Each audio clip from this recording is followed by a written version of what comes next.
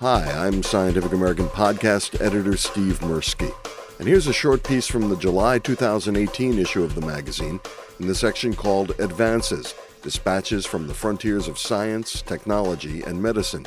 The article is called Quick Hits, and it's a rundown of some science and tech stories from around the globe, compiled by assistant news editor Tanya Lewis.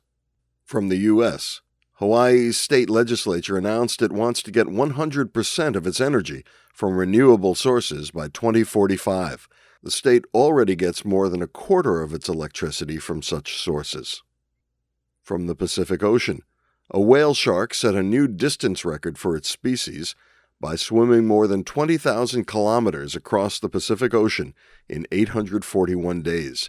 The creature traveled from off the western coast of Panama to near the Mariana Trench. From the UK, caterpillars of the oak processionary moth invaded London's parks this spring. The creature's long white hairs can irritate eyes and skin and cause sometimes deadly allergic reactions. From Japan, a Japanese engineer built a giant robot inspired by the animated TV show Mobile Suit Gundam, fulfilling a childhood dream.